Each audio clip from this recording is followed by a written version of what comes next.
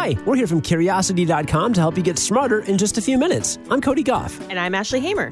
Today, you learn about what's really going on when you feel sore after a workout, why we don't know who designed the Taj Mahal, and the real reason why you have to change your clock for daylight saving time.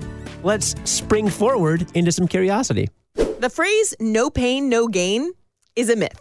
If you've ever been hard on yourself because you didn't feel sore after a workout, then listen up.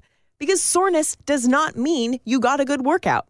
But it feels really good to feel sore after a workout. Oh, it totally does. Yeah, I absolutely, the day after, I'm like, yes, that was so good. Oh, I feel like death. It's awesome. Do you do it in that voice? Yes.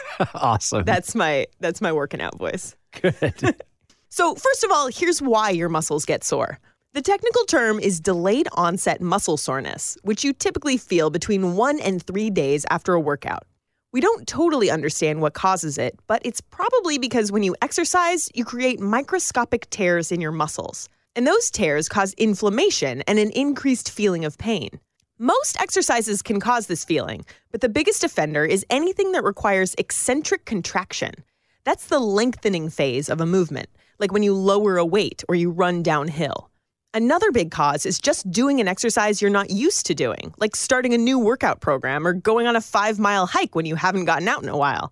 The thing is, that inflammation around your tiny muscle tears means your muscles are rebuilding themselves and getting stronger. But that doesn't necessarily mean soreness equals muscle growth.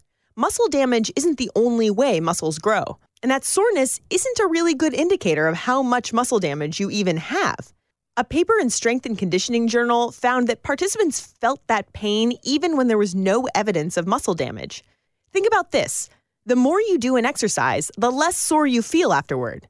If soreness meant muscle growth, wouldn't that mean you'd get all the benefits of an exercise the first few times you did it? In that case, why would bodybuilders keep lifting and marathoners keep running? No, the reason you don't get as sore the more you do an exercise is the repeated bout effect. That's an adaptation your body makes after the first workout to make sure your muscles aren't as damaged the next time. And like I already said, damage is not the only path to stronger muscles. Feeling great the day after a workout doesn't necessarily mean you slacked off. It could mean you're getting fitter. As much as some fitness buffs love to hurt so good, it's not always necessary. And feeling too sore to work out is a guaranteed way to slow your progress. As always, the key is balance. But you're saying if you do work out and you do feel sore once or twice, that's okay. Yeah, there's nothing wrong with feeling sore, but there's also nothing wrong with not feeling sore. And if you work so hard that you feel too sore to work out the next time you want to work out, that's a bad thing. It's like DDP always says, pain is pain. Modify your positions. Diamond Dallas Page, DDP Yoga. Look it up. It's a great program. Oh, that's why they call it DDP, is that's his name. Got it. Here's something weird. Nobody knows who designed the Taj Mahal. Seriously. And I mean, come on, it's not even 400 years old. It's not like it was designed that long ago. It was commissioned in 1632, and it's considered one of the new 7 wonders of the world, along with the Great Wall of China and Machu Picchu down in Peru and, the other 4. Have you ever wondered why the Taj Mahal is a big deal in the first place? Well, it's because it combines Indian, Persian, and Islamic influences. So it's the most distinctive and outstanding example of Mughal architecture in existence today. The Mughal Empire ruled most of India and Pakistan in the 16th and 17th centuries. The Taj Mahal represents a key turning point in the identity of that empire itself.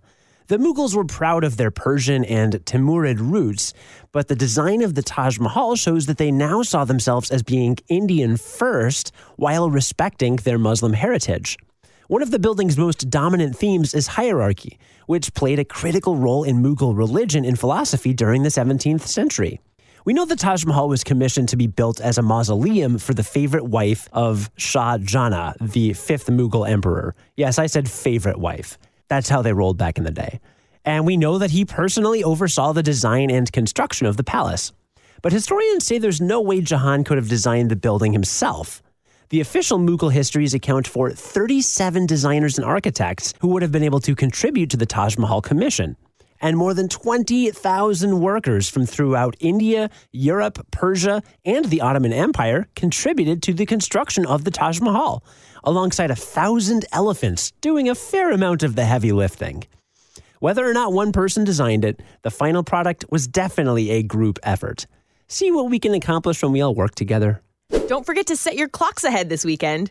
That's right. We're releasing this episode of Curiosity Daily just before daylight saving time hits the U.S.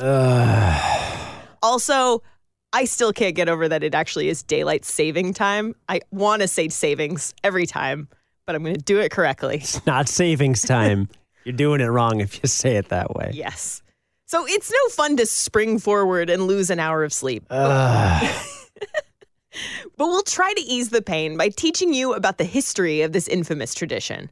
You might think we invented daylight saving time to give American farmers more daylight during harvest. I did for a long time, but that's actually not true.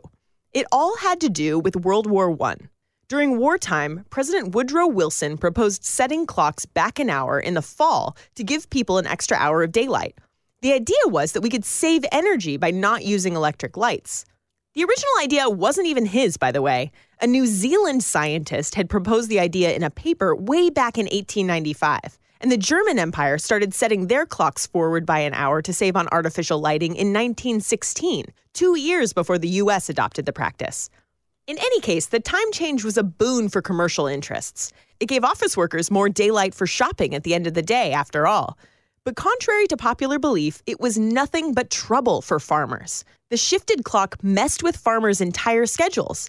It meant they couldn't work as quickly in the morning because the fields were covered in dew, and cows weren't ready to produce when the milk truck arrived. They disliked daylight saving time so much, in fact, that they pushed for its repeal in 1919. And they succeeded. But that federal repeal turned daylight saving time from a broad national rule to a mishmash of state and local regulations. It created so many time differences that you could pass through 7 different time changes on a bus from Ohio to West Virginia. That was fixed in 1966 with the Uniform Time Act. It's changed several times since then, but the modern schedule has been in effect since 2007. There are, of course, a lot of reports of health problems when we change times, but we won't get into that today.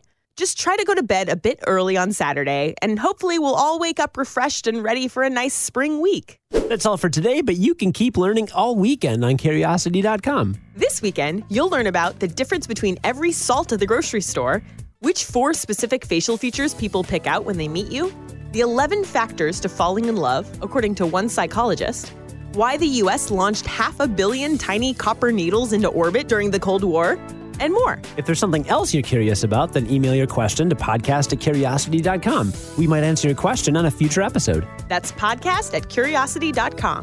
Come hang out with us again Sunday on the award-winning Curiosity Daily and learn something new in just a few minutes. I'm Ashley Hamer. And I'm Cody Goff. Have a great weekend. And stay curious. On the Westwood One Podcast Network.